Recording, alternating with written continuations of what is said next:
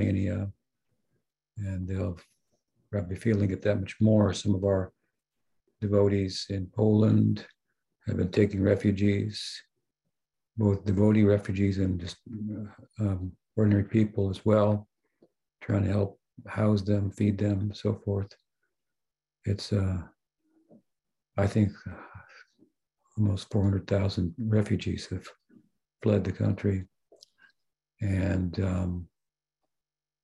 so, I've been watching that and with some concern. So we'll see where it goes. Yeah. We live in a dangerous world.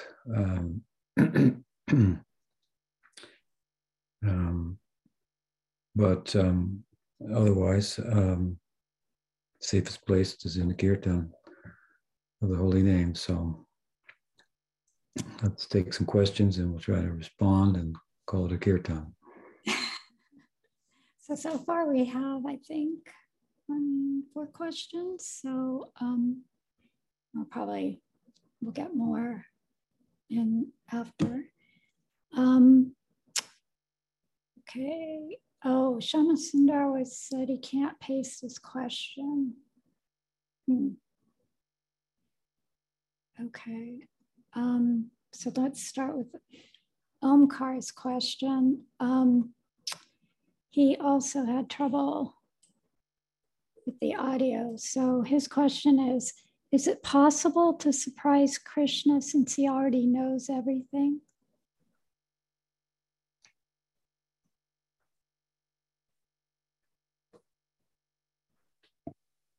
Well, there's 2 sides to Krishna. There's his all-knowing side, which is, leans towards his majesty and Aishvarya, and then his Mugdha, his side where he's covered, and in terms of his omniscience by the power of the love of his extraordinary intimate associates in Braj. And so in that setting, then he can be surprised. That's why I say sometimes that, if you're omnipotent, omniscient, omnipresent, it might sound desirable, but if you think deeply about it, it might turn out to be pretty boring. If you know everything, well, there's nothing to do. If you're everywhere already, there's nowhere to go. You've got all the power. So what does God do in that condition? Well, what do you do on your board? Then you play. You make up something to do. So it's a way of looking at the Leela. We think it is a higher form of knowing, because to love one is to know one. And to love you is to know you. It's an old song from the 50s. So that's our theme, right? That those who, and that's the statement of the Gita also, with the Raja Vidya, Raja Guyam, the king of knowledge is Manmanabhava Bhakto, Madhyajimam, love me. That's what Krishna says, just love me. And these are some of the ways in which you can do so. Absorb your mind in me, so become my devotee. So it's also, in that regard also, it's said that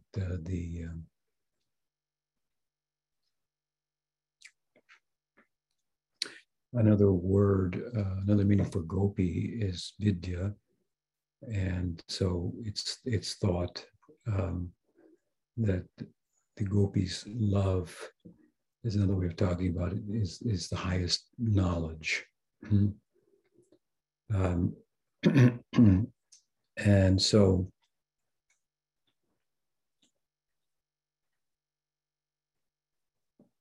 even while we are speaking of the fact that Krishna could be surprised, for example, in that realm, we're speaking about the form of the Godhead that is the highest form of knowing at the same time.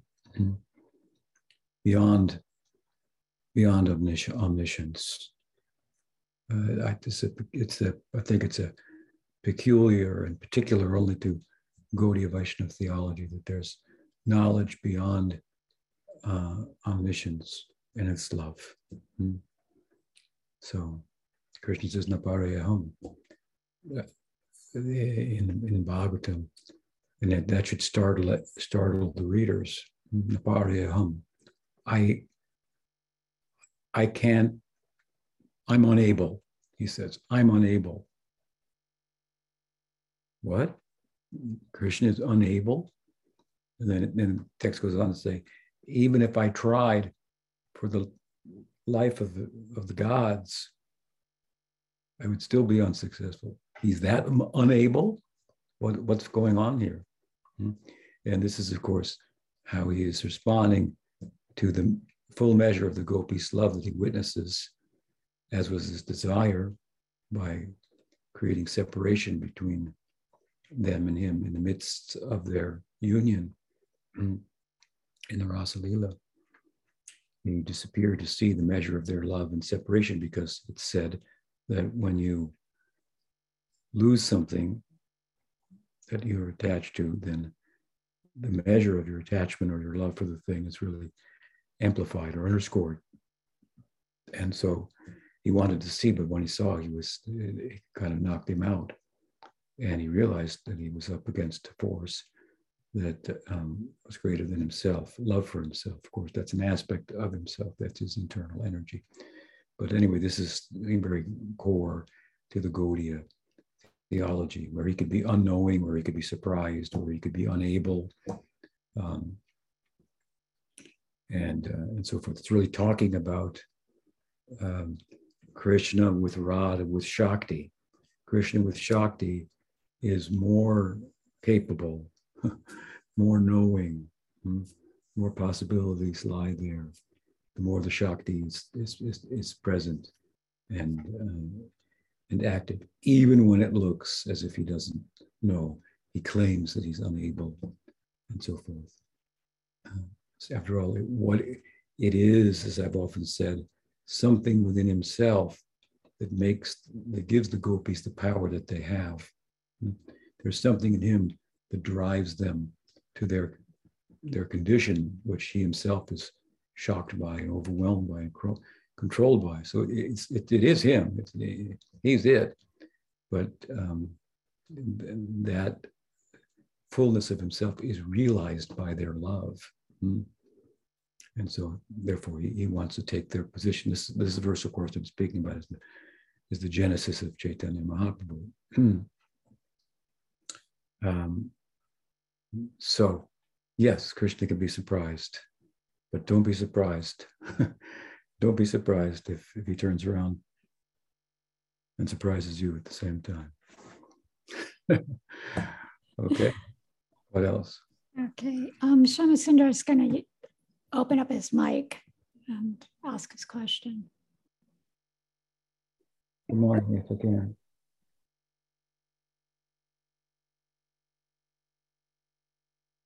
I can hear them in the background. Yeah. I can hear them in the background. We hear the cicadas.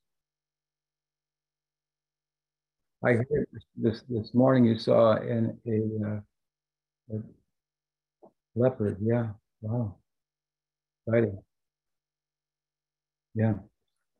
Madhavan. Yeah. Okay.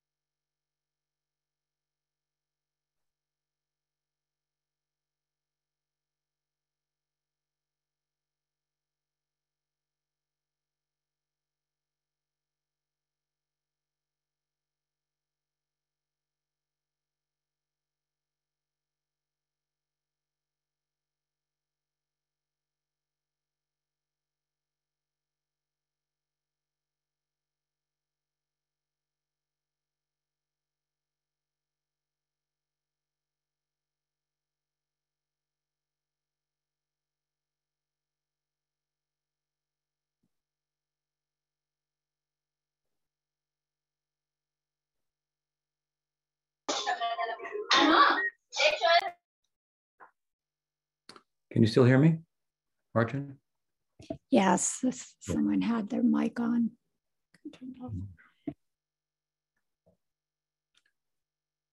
Okay.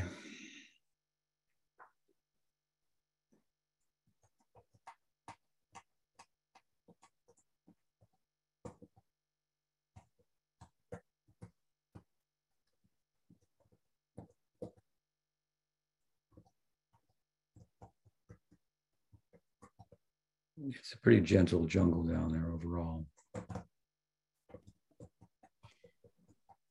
Cheetah looked like a cheetah, he said. Somebody said. Mm-hmm.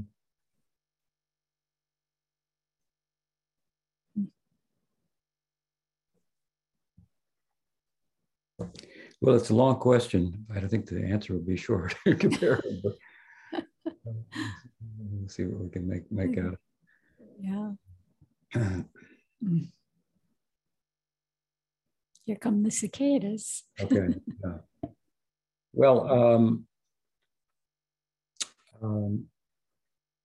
there are I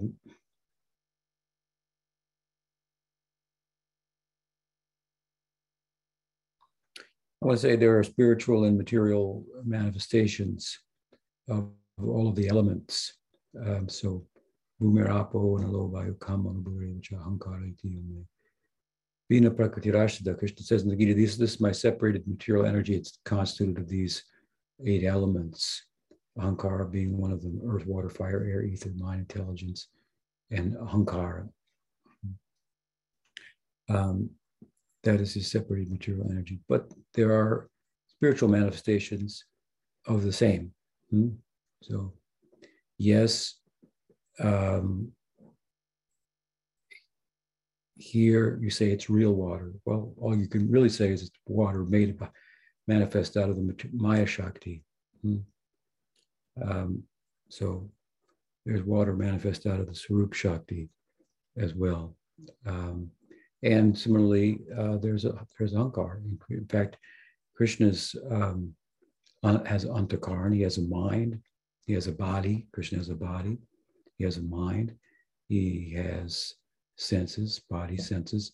He has chitta, buddhi, intellect, and Ahankar, which kind of brings the Antakar and the subtle body together into I want to say a whole, an identity. So, in fact, there are 4 coward boys, according to the Tantra, Gautamiya Tantra, that are personifications of Krishna's Chitta, Buddhi, Manas, and Ahankar. Dham, Vasudham, Kinkini, and Sudham. So, yes, Krishna has Ahankara. He has a sense of identity, and this is an inherent quality of the jiva also, sense of I am.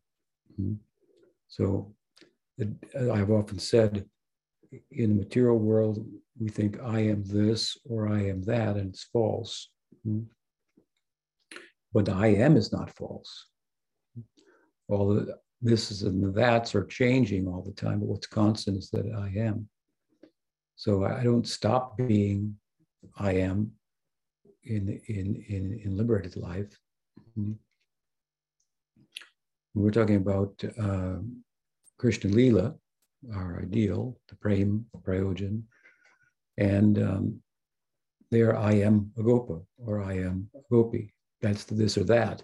The difference, of course, between that I am this or that, Gopa, Gopi, and the I am this or that, I am man or I am woman, African American, Russian, Ukrainian, and so forth. In the material world, of course, is that the latter is a fleeting sense of identity that doesn't endure. But I said the I am does. But on the other side, the former I am a Gopa or a Gopi, that's enduring because those are bhavas that are eternal. So we identify with a particular bhava, and and an identity arises out of that. So there is a spiritual ahankar, if you will. And you speak about yogis meditating on Brahman or Paramatma, and you posited the idea that they don't have a sense that I am. I'm not sure that you would look at it like that. I am Brahman is how, for example, the Advaitins like to look at things. I am Brahman. They haven't done away with the I am. Of course, they're radical in their non-dualism. So how it ends up, I am, yeah, there's no duality there, if you will. Or yoga, samadhi, I am the Paramatma, or I am, there's duality there in yoga siddhanta. There's the Paramatma, Ishwar, and then there's the Purusha. In this case, means in our terms the jiva. So if you have, there is a, like there's Brahma Sayuja, there's Paramatma Sayuja, so there's a merging with the Paramatma. But when we think I am the Paramatma, then there's an example of that in Bhagavatam. A fellow in Dwarka who considered himself to be Vishnu. I am Vishnu. Vishnu, then effectively, Pondraka, I think was his name. So he was pursuing, I guess you could say, Paramatma Sayuja. But above that would be, for example, Shantarasa, the passive adoration of the Paramatma on the part of the Bhakta. I mean, I'm referring to it as a duality, of course. It's non-dual in the big picture of Gaudiya Vaishnavism, but there's a duality in the sense that, well, there's you and there's Bhagavan, so there's unity and there's a difference. So when you enter into the Krishna Lila, then it's just accentuated that much more. Yes, every how could the Lila be human-like and afford the intimacy with Bhagavan that it does, if all of the if no one had any sense that everyone thought I'm God, everyone is thinking, yes, I'm a cowherd boy, I'm a gopa, this is my identity, and this is Krishna. He lives in my neighborhood. We're all part of the same village here. So they very much have a sense of identity, and Ahankara is present there.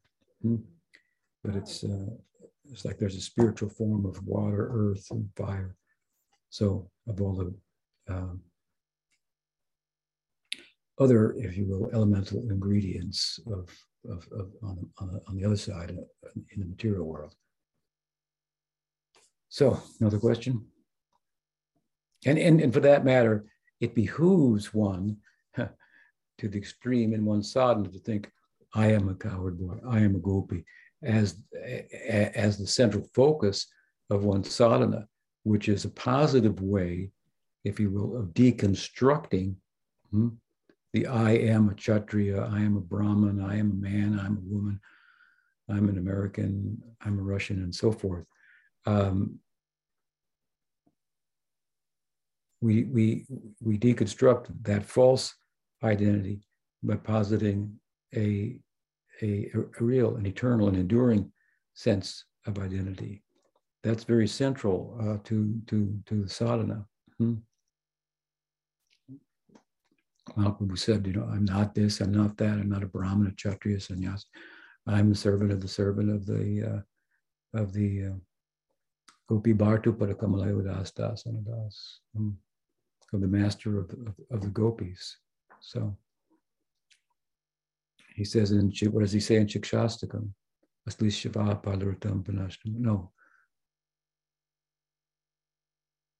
Yeah.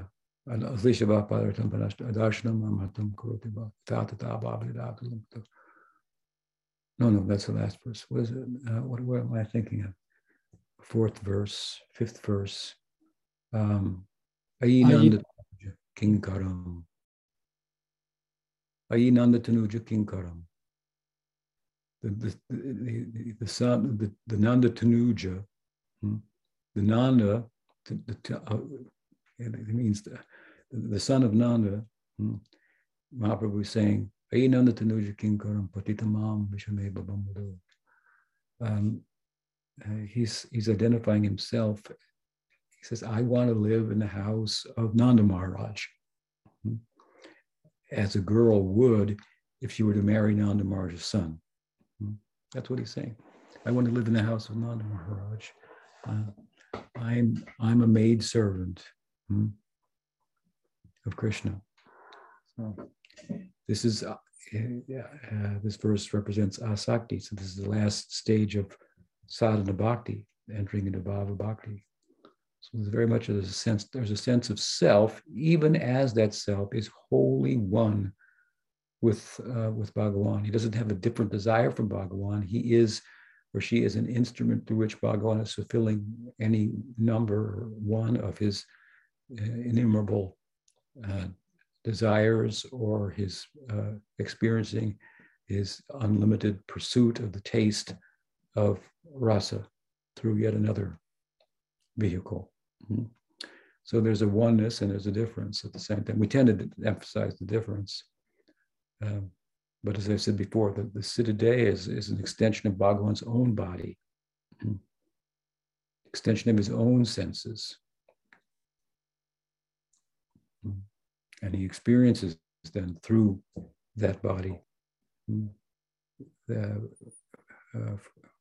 Rasananda.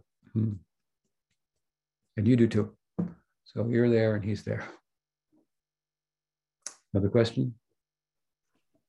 Okay, we have the Brighton Sangha, and Amrita Gopal has a question.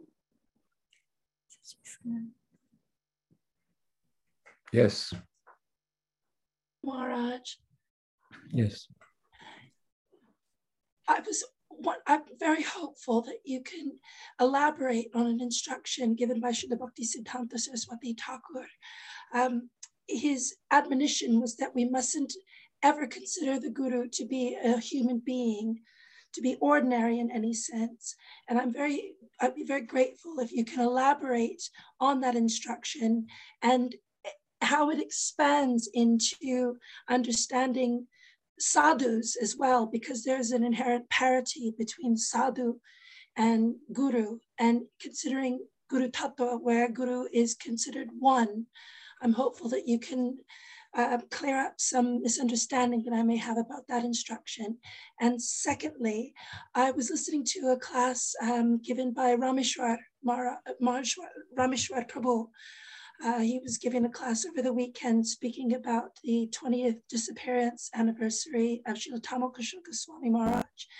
And he was speaking about you with great affection and fondness. And I would be very, very grateful to hear some words about that period in 1975, where Srila Prabhupada was stoking the competition between all of you great book distributors, and particularly your remembrances of Srila Tamalkrishna Goswami Maharaj.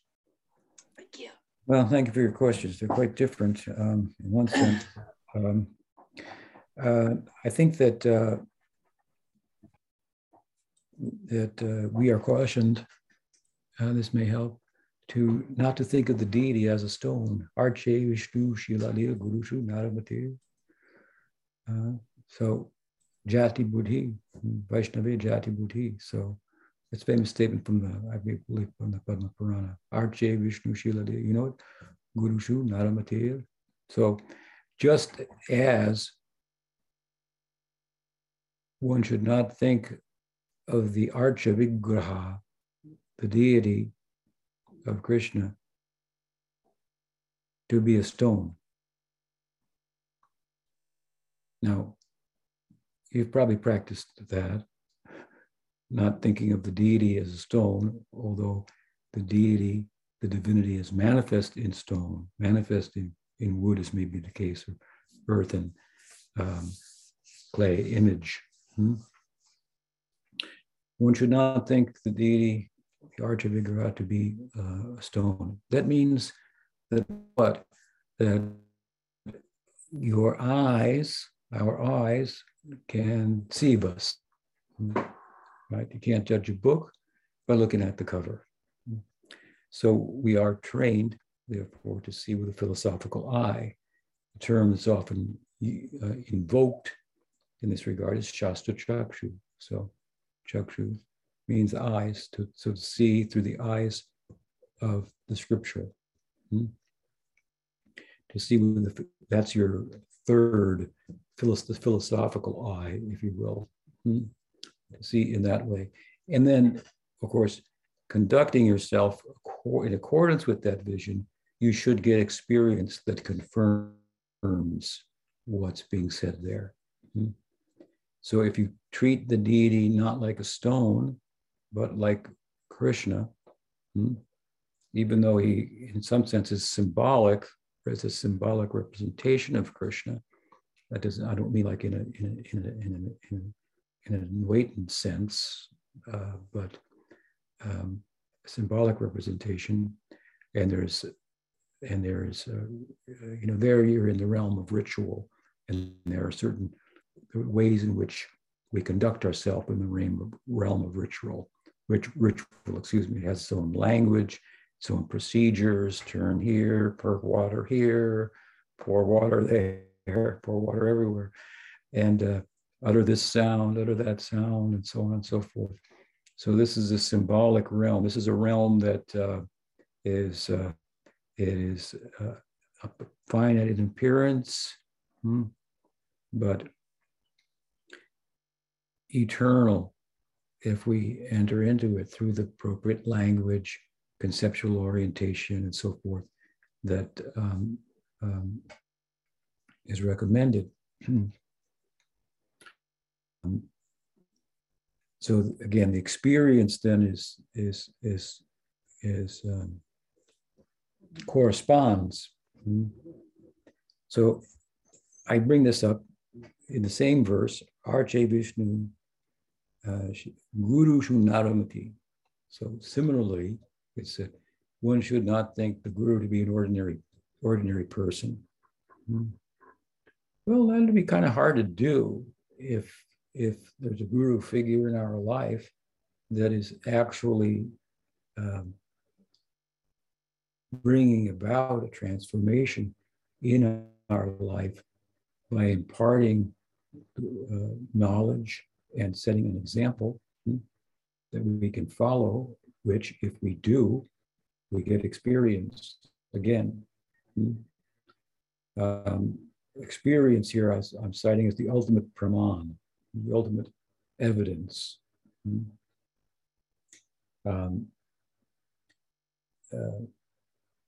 I would caution, however, that not to take this kind of mandate, that we should not see the guru as an ordinary human being, as something that makes us, that takes us in the direction of some kind of neurosis. I'm explaining it in a broader way. Someone who is giving us knowledge of Krishna consciousness that we couldn't have uncovered on the strength of our own mental, intellectual, physical powers, is arguably giving us something from beyond the reach of those powers. And it's affecting us. Of course, with the knowledge comes again the instruction to apply the knowledge, right? Then comes the experience. So if we want to be cemented in this understanding, then we have to practice and get experience. But even prior to that, we're receiving insights.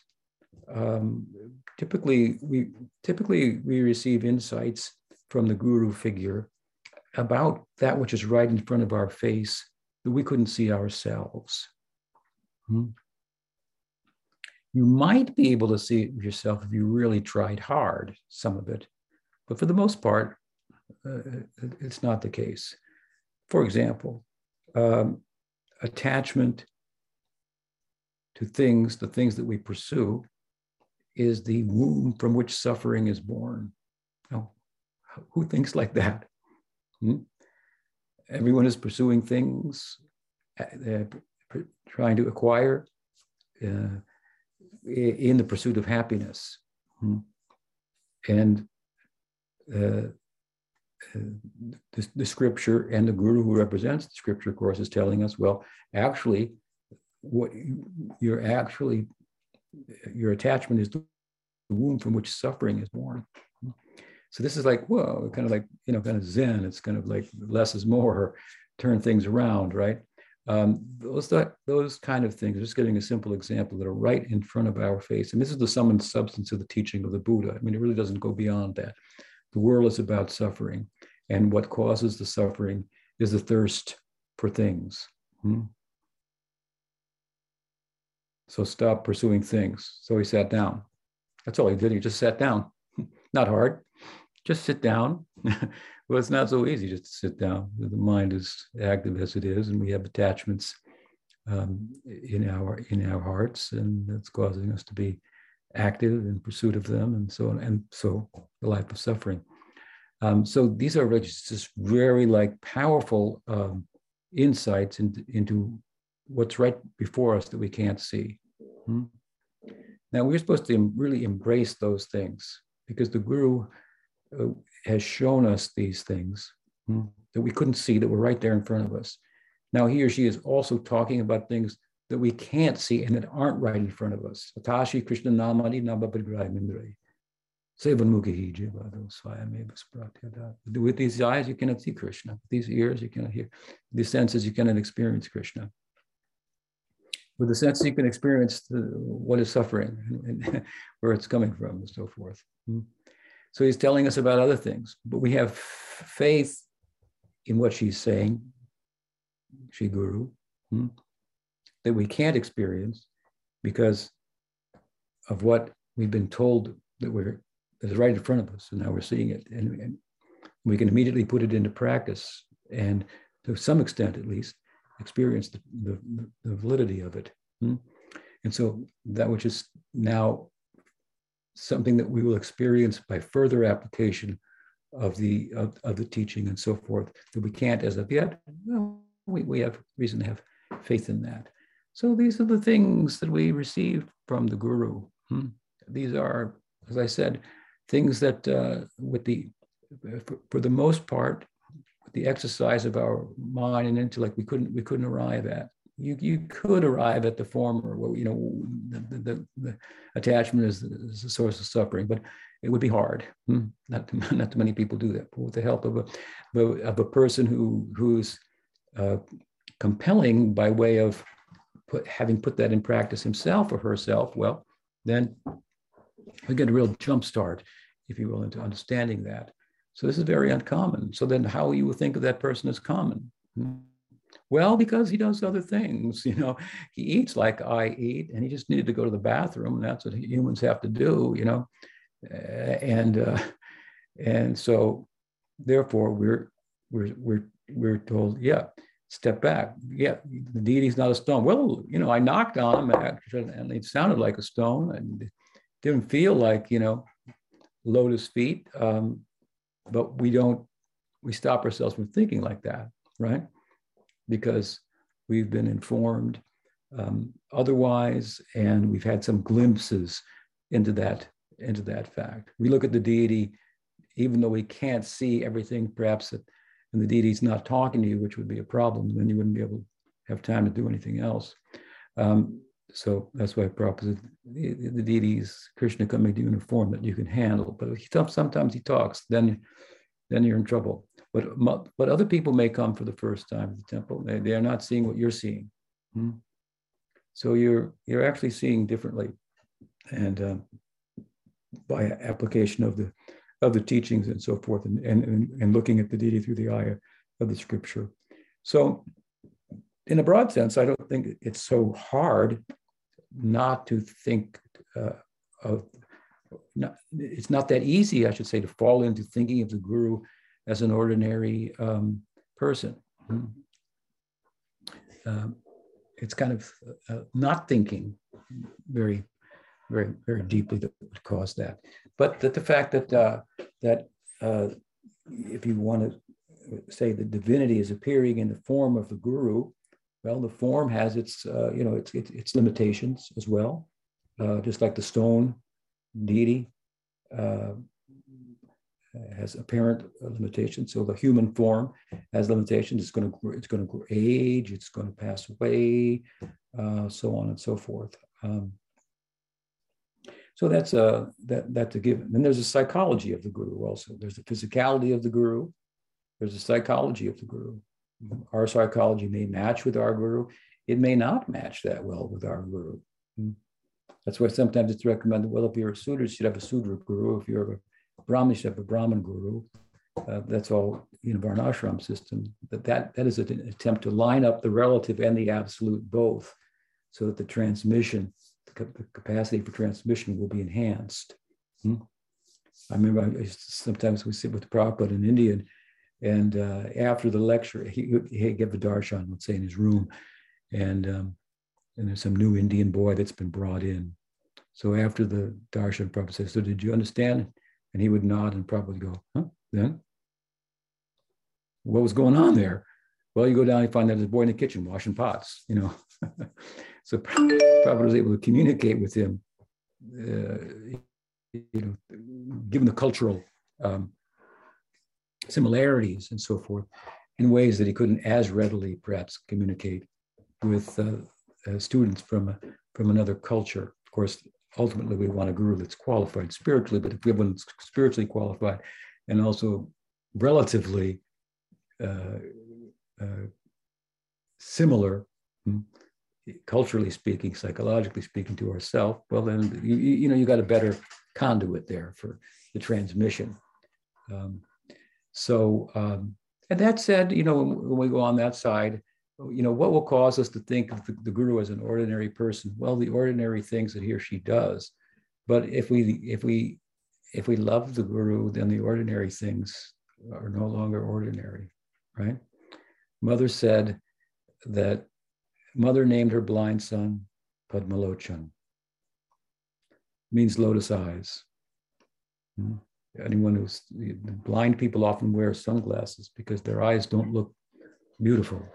But for the eyes of the mother in love, the blind son, she said, oh, we should name him Padmalochan. His eyes are so beautiful. So that's just the power of love. So love, which arises, of course, out of the, initially from gratitude. You've shown me something that I couldn't see myself. How big is that? What I've been shown.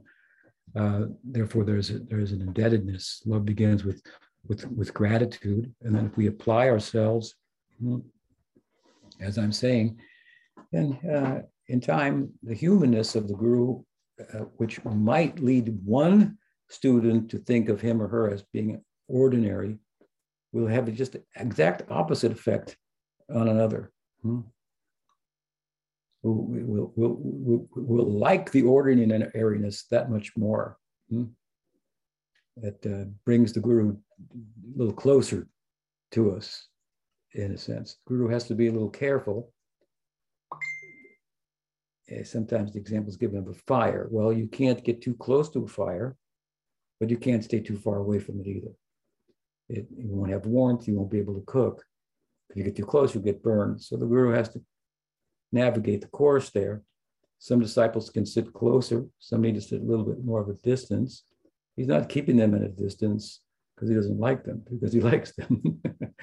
Because this is a method for bringing them in. Someone might think, well, Gurudev made me sit in the back, had me sit over there and let the other one sit here. I guess he doesn't love me. Or then your mind's going in that direction. No, there's more wisdom to it than you might understand or might realize.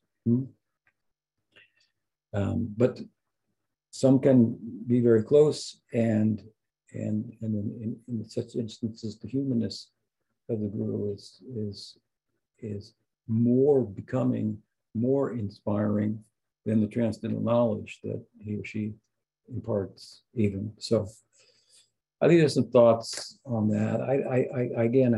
I caution you not to get neurotic about such cautions and so forth.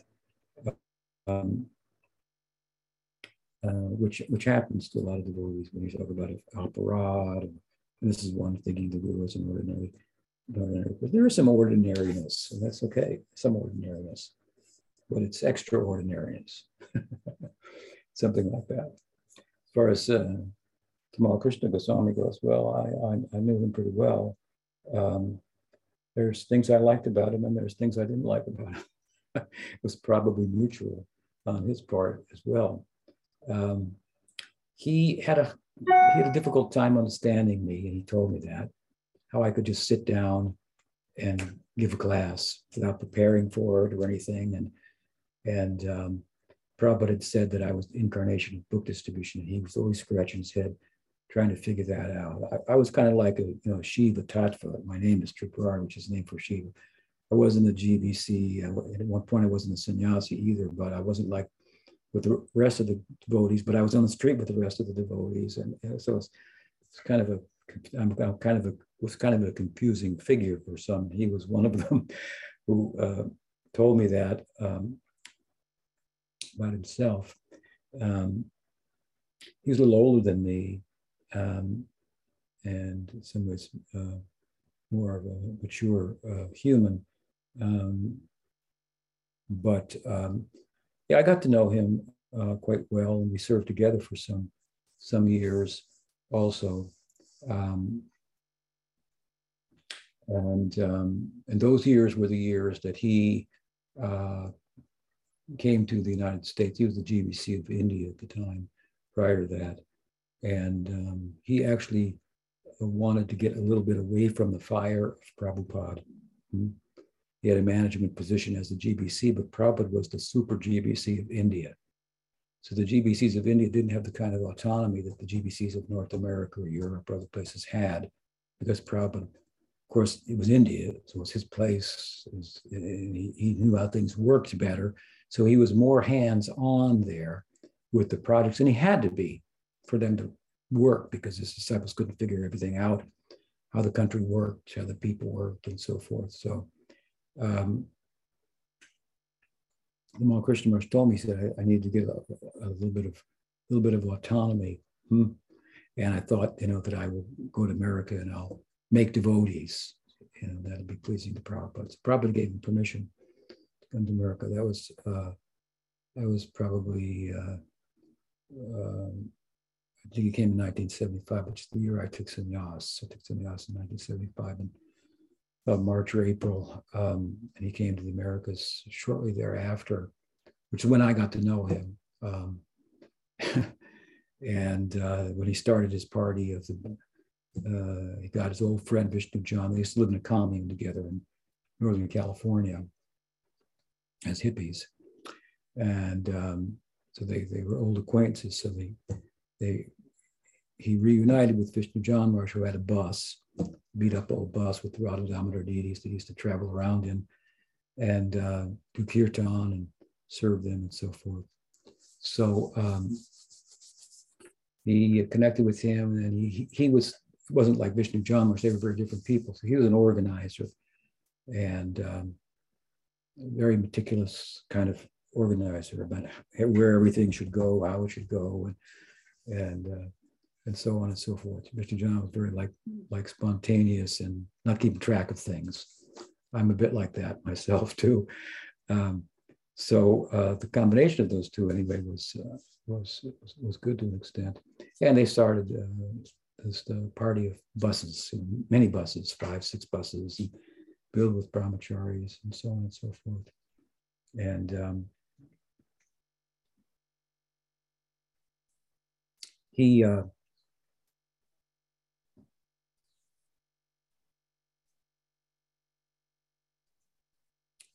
wanted to please Prabhupada by making devotees. So that summer, shortly thereafter, Prabhupada came to America, and Tamal Krishna Maharaj had made 6 devotees or something like that, brought them to Prabhupada. Each of them had a rose to give to Prabhupada, gave the rose to Prabhupada, the new disciples, students that I'd made Prabhupada.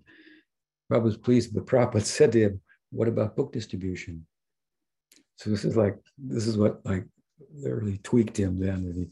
And he thought he was going to make devotees, and that was really what it was all about, and it is. But at the time, Prabhupada wanted, if you're going to be in America, you should see this dissemination of my books. So he had to wrap his head around that, and that's how he started then to connect more with me, because that's what I was doing. And anyway, he traveled around America and used to go to the Sunday feasts and give a lecture, and then ask the temple president, are there any of the guests that have been coming regularly who are maybe, I can just push them over the edge here and get them to join. And so then they would send those people into a darshan after the class and after prasadam, further questions. And if they were young men, he'd say, wouldn't you like to travel around the world? Show them a picture of the bus in the back of the Godhead magazine, and it was just down the street. And so then he was stealing the brahmacharis, potential brahmacharis, out of the temple to join the bus party with this real romantic, kind of presentation. That caused a big stir. That caused a big stir in North America. The temple presidents were revolting. It's a very interesting chapter of ISKCON. But he was successful. He started distributing books and through his party and so forth. And then the end of that year came around, and we all would go to India, for the festival to be with Prabhupada. And so I had a party of my own, it was a book distribution party, and we were remitting more funds to the book fund than anyone else. And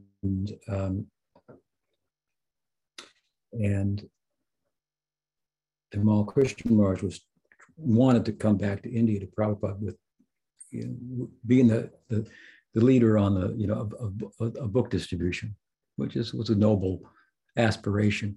But Ramaswara, he was a figures man, so he did the figures all the time, so and the counting, and my party was ahead, of Krishna Maharaj's party.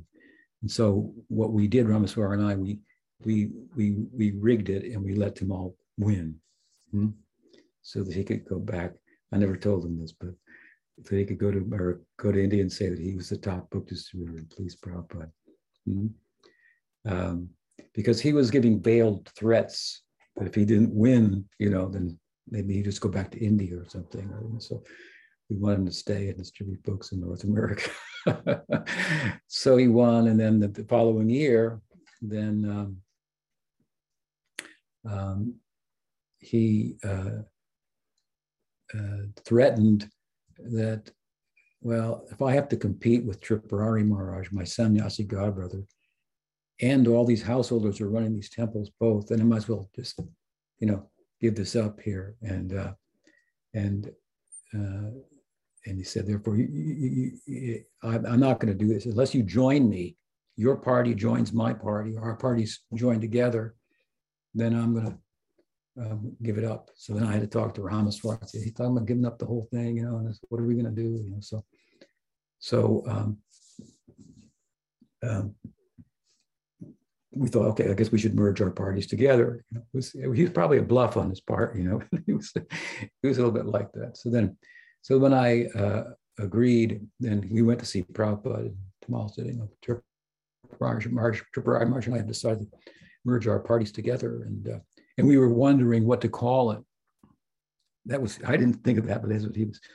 And so his party was called the Radha Damodar Traveling Sankirtan Party, and ours was called the Bhaktivedanta Book Trust Traveling Sankirtan Party. We named our party after Prabhupada. He named his after the Radha Damodar deities that were the deities of Vishnu Jan Maharaj and the prime deities of all the traveling buses and so forth. So Prabhupada obviously deferred to the name that referred to Krishna rather than his own.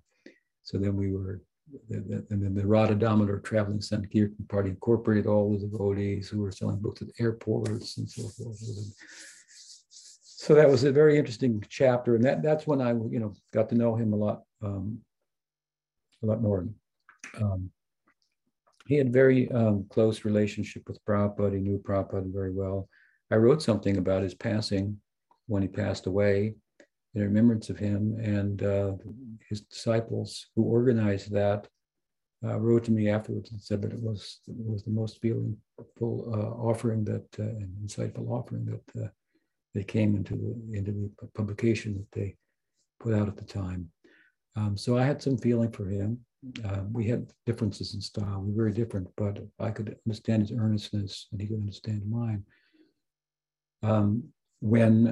To finish this long answer to your question, I, by force of circumstances, as I saw it, left ISKCON after the departure of Prabhupada. We communicated as well on 2 occasions. When Pujyapat Sridhar Maharaj passed away, I called him and I informed him of that. And he was very taken by that. And he had just read a book that I had written. Really, that was a long introduction to a book of poems of Pujyapat Sridhar Maharaj that he had, original compositions of his in Sanskrit. It was called Kirtan Manjusha. And he liked that very much because at that time he had just started to hear from Bhaktivedanta Narayan Maharaj.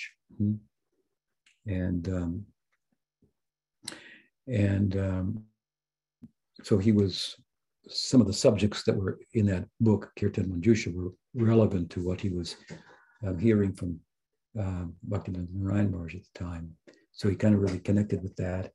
And then it was in 1995, some years later, that again, he came to visit me in Vrindavan, and he asked me to join him in an effort to help the governing body commission of ISKCON understand the principle of Siksha Guru, which he thought I had understood in my steadfastness in terms of connection to Sridhar Maharaj at the cost of having a place in ISKCON, because that wasn't allowed in ISKCON at the time to have a Siksha Guru outside of ISKCON. But he understood that what I had done was correct philosophically and from a point of view of heartfelt connection and so forth. And so the time he was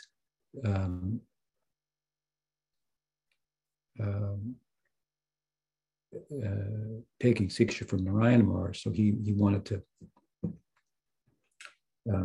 make the point in the ISKCON society that what we had done is what he was doing, and it was actually philosophically sound and so forth. So I agreed to help him. That started another chapter, but I was then surprised, shortly after that, to hear of his passing, which was a tragic event. But I knew him well, and he was a very capable organizer and preacher, and he had a lot of affection, for the devotees, and a very, I would say, deep relationship with Prabhupada from previous lives. Mal Krishna Maharaj Ki Jai. He's not an ordinary man. Okay. So. Thank you. Yeah. Well, that was a long answer, but it seemed to be the only way to answer. I could have gone on. It was hard to. I could talk for hours and hours and hours about that, those histories. So a little glimpse into that. Thank you for the question. Any other short question maybe we can deal with? Well, we have Krishna Das. Maybe he can keep his question short, and you can tell me that keep your answer short. Krishna Das. Dandavats, good morning, Guru Maharaj.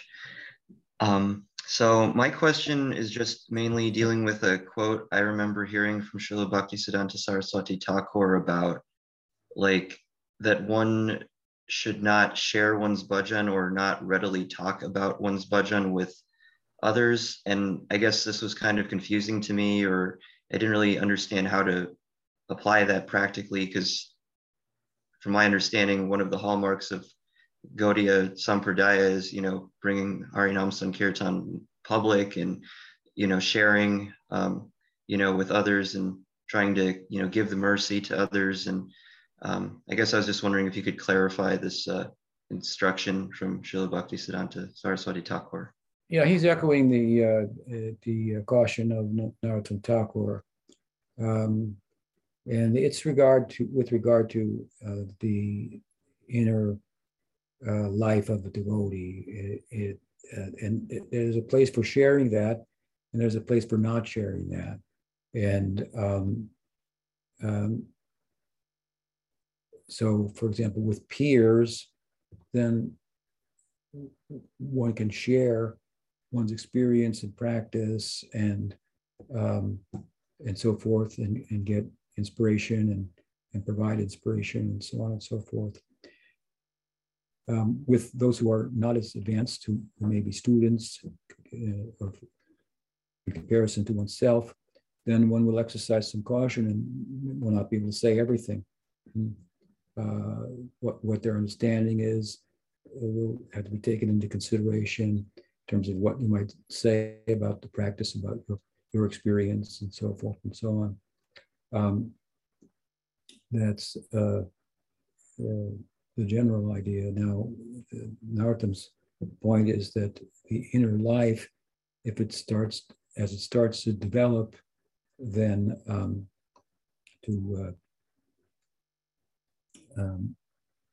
there is a possibility that one will broadcast that in a way that brings attention to oneself. So that is compared to like a candle. But if you bring attention to yourself, then that may blow out the candle. And so therefore you should keep it to yourself, but doesn't mean it won't be revealed to those who are qualified and will be helped by that, and so on and so forth. Now, therefore, we find an instance in which Bhakti Vinod reveals his inner life. It's one thing to talk about it in general, Madhurya Rasa,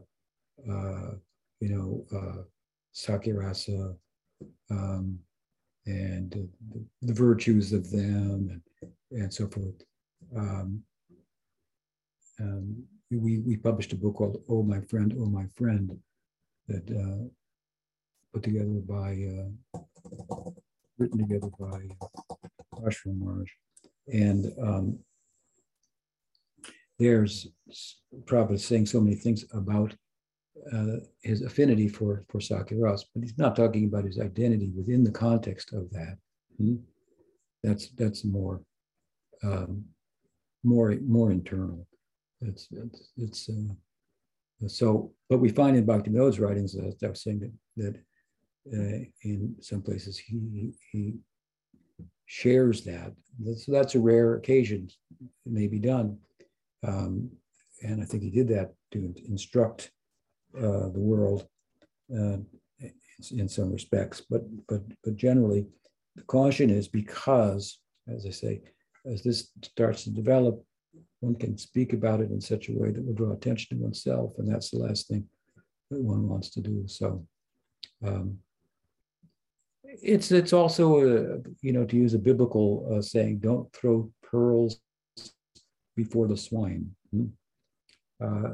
So people are not going to understand it, and potentially, and then you subject that precious thing to abuse and misunderstanding. So it doesn't really apply to someone in your situation where you're going to tell people about the practices, you're going to share your experiences with other devotees and get feedback and so on and so forth. That's all well and good. But bhajan, to really, and it's one thing to put the candle in the heart. It's another thing to light it, keep it lit. So a lot has to be said to put the candle in the heart. What is it? What is it? What is Madhurya Rasa? People like to use the term Manjari Bhava. What is it? What is the tattva? Rupa Goswami's books, both of them actually, Ujjwal Nilmani and or I should say, Bhakti Rasamrita Sindhu and the sequel, Ujjwal Nilmani, which deals extensively with Madhurya Rasa. These are all books of tattva, actually. It's Rasa Tattva. It's the underlying philosophical principles and how it works, kind of the math of it all, if you will. Some of it's quite technical, actually. Of course, there's nice and rich and sweet examples to illustrate different points and different aspects of that sentiment, Madhurya Rasa. So, these types of books are about, like I say, like putting the candle in the heart, and then gradually it will be lit. And then when it's lit, boy, you got something here that everybody's not going to be able to take part in. That you need time for yourself to take care of that, to culture that, and so forth. So I hope that helps. Thank you very much, Guru Maharaj. That helps a lot. Okay. Well, that's it. We only got 4 questions. Got 2 there. I think, we did good. Okay, thank you. Thank you so much. Wonderful answers. And okay. Got a lot of smiles out back there. So. Okay. Well, we hope all devotees and people in Ukraine will be spared. It's very troublesome circumstances. Heartbreaking to see innocent people like that trampled upon. So demons are not a fantasy; they exist, and we should try to avoid them and hope for the best and try to stay sheltered in Krishna Katha and Krishna Kirtan. Hari Hari Bol. Thank you so much. Hare Krishna. So devotees, just stay on 1 second. I'll just tell you what's coming up in the next month or so in classes. Tomorrow is the last day of the month, and Atulananda Maharaj will be finishing his series of classes on the Chatra Shloki of the Bhagavat. And then we go into the classes for March, which is a special month of classes dedicated to Lord Chaitanya and his advent. On Mondays, Hari Priya Dasi will be giving classes on chanting as the prayer of the heart. And on Tuesdays, Guru Nishta will be giving classes on Hari Nam Chintamani, how to chant Shuddha Nam. And on Wednesdays, Gaur Sundar will be giving class on exploring the 3rd verse of the Shikshastakam. And Thursday, Brigupad will be giving classes on Sri Chaitanya's holy land, Navadvip Dham Parikrama. And Fridays, Ashram Maharaj will be giving class on the impediments to the touchstone of the holy name. And on Saturdays, Shamananda Das will be giving class as the sun rises and sets. Gaudiya Vaishnavism goes west. And then Sunday, we're back here with questions and answers. And there'll be some special classes as well. Guru Maharaj will be in the Raleigh-Durham area, Chapel Hill area for 10 days in March. So there'll be classes. We'll get more information on when and how those classes will be presented. So thank you, my dear devotees. Wonderful to see everyone. We got a big crowd. I was a little worried when it was almost 25 after and there were 4 people on the call. I was like, oh my, but everyone's getting on at the last minute these days. All right, well, great seeing everyone and have a beautiful week and Hare Krishna.